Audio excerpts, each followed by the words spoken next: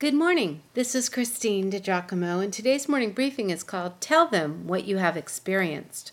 Our key verse today is, I know this, I was blind, and now I can see. 12 young people came to my house to talk about Jesus on a warm Saturday night in July, actually about 3 weeks ago.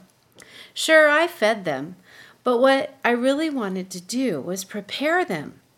Several are leaving for college. One works at Disneyland and another at a nearby grocery store. Each had a copy of More Than a Carpenter, ready to discuss what is different about Jesus and why they can be sure of him. Despite what is said about him by agnostic professors and the scoffers they will encounter, it is not enough to say that Jesus was a good man, as many of today's spiritual people say of him. He called himself the Son of God. So if he was just a good man and not the Son of God, then he was lying, right? I pointed out the flawed thinking of the Jesus was just a good man point of view. Besides, how is it that those who follow Jesus are changed by him? Do you know anyone who has changed as a result of trusting Jesus to lead his life? All around my living room, heads nodded. Of course they did. And so did the blind man we have been studying about in John chapter 9. Because he trusted Jesus, he was able to see for the first time in his life, and then he told what he had experienced. I read for you now John chapter 9, verses 10 through 34. They asked, "Who healed you? What happened?" He told them, "The man they called Jesus made mud and spread it over my eyes and told me, 'Go to the pool of Siloam and wash yourself.' So I went and washed, and now I can see."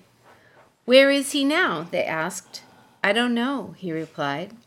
Then they took the man who had been blind to the Pharisees, because it was on the Sabbath that Jesus had made the mud and healed him. The Pharisees asked the man all about it, so he told them, "He put the mud over my eyes, and when I washed it away, I could see." Some of the Pharisees said, "This man Jesus is not from God, for he is working on the Sabbath." Others said, "But how could an ordinary sinner do such miraculous signs?" So there was a deep division of opinion among them. Then the Pharisees again questioned the man who had been blind and demanded, "What's your opinion about this man who healed you?" The man replied, "I think he must be a prophet." The Jewish leaders still refused to believe the man had been blind and could now see, so they called in his parents. They asked them, "Is this your son? Was he born blind? If so, how can he now see?" His parents replied, "We know this is our son and that he was born blind, but we don't know how he can see or who healed him. Ask him. He is old enough to speak for himself." His parents said this because they were afraid of the Jewish leaders who had announced that anyone saying Jesus was the Messiah would be expelled from the synagogue. That's why they said, "He is old enough. Ask him." So, for the second time, they called in the man who had been blind and told him, "God should get the glory for this, because we know this man Jesus is a sinner." "I don't know whether he is a sinner," the man replied, "but I know this. I was blind, and now I can see." "But what did he do?" they asked. "How did he heal you?" "Look," the man exclaimed, "I told you once, didn't you listen? Why do you want to hear it again? Do you want to become his disciples too?" Then they cursed him and said, "You are his disciples, but we are disciples of Moses. We know God spoke to Moses, but we don't even know where this man comes from." "Why, that's very strange," the man replied. "He healed my eyes, and yet you don't know where he comes from? We know that God doesn't listen to sinners, but he is ready to hear those who worship him and do his will. Ever since the world began, no one has been able to open the eyes of someone born blind. If this man were not from God, he couldn't have done it." "You were born a total sinner," they answered. "Are you trying to teach us?" And they threw him out of the synagogue. Again, that's John 9, verses 10 through 34.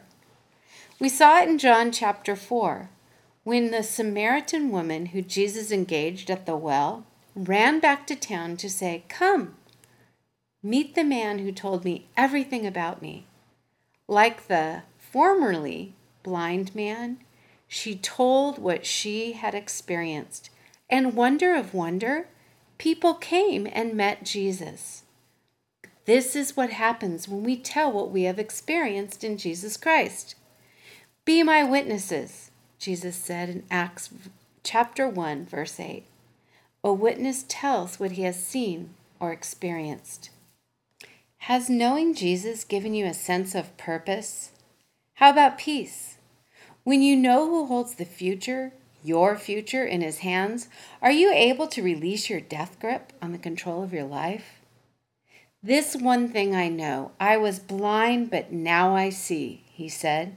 Powerful. Could not be argued or dismissed. And you? Be ready to tell someone about your Jesus.